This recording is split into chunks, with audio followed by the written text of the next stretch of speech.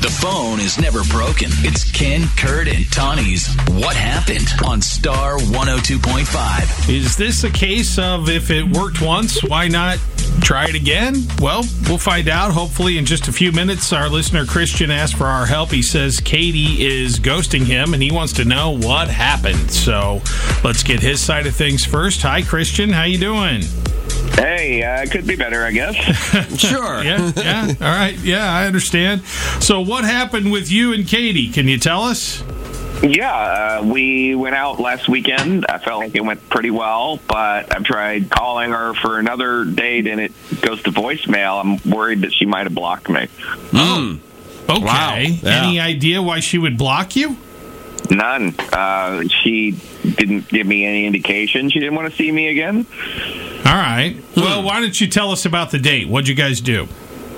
Well, we discovered while we were talking that we both love pool. We had a few drinks, played a few games. There's a lot of talking, a lot of flirtation, a lot of laughter. So I have no idea where it went wrong. Okay. Sounds like it was fun. Seems And- light. Yeah. Did you leave off that you would get together again?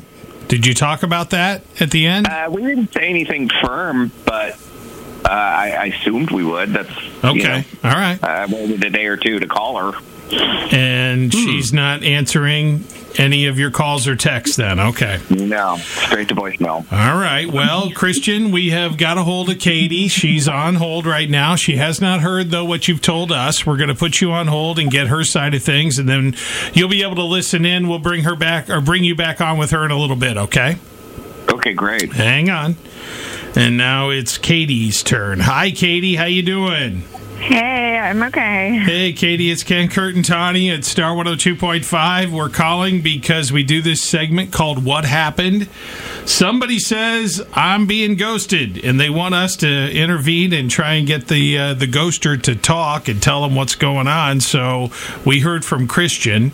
You remember him?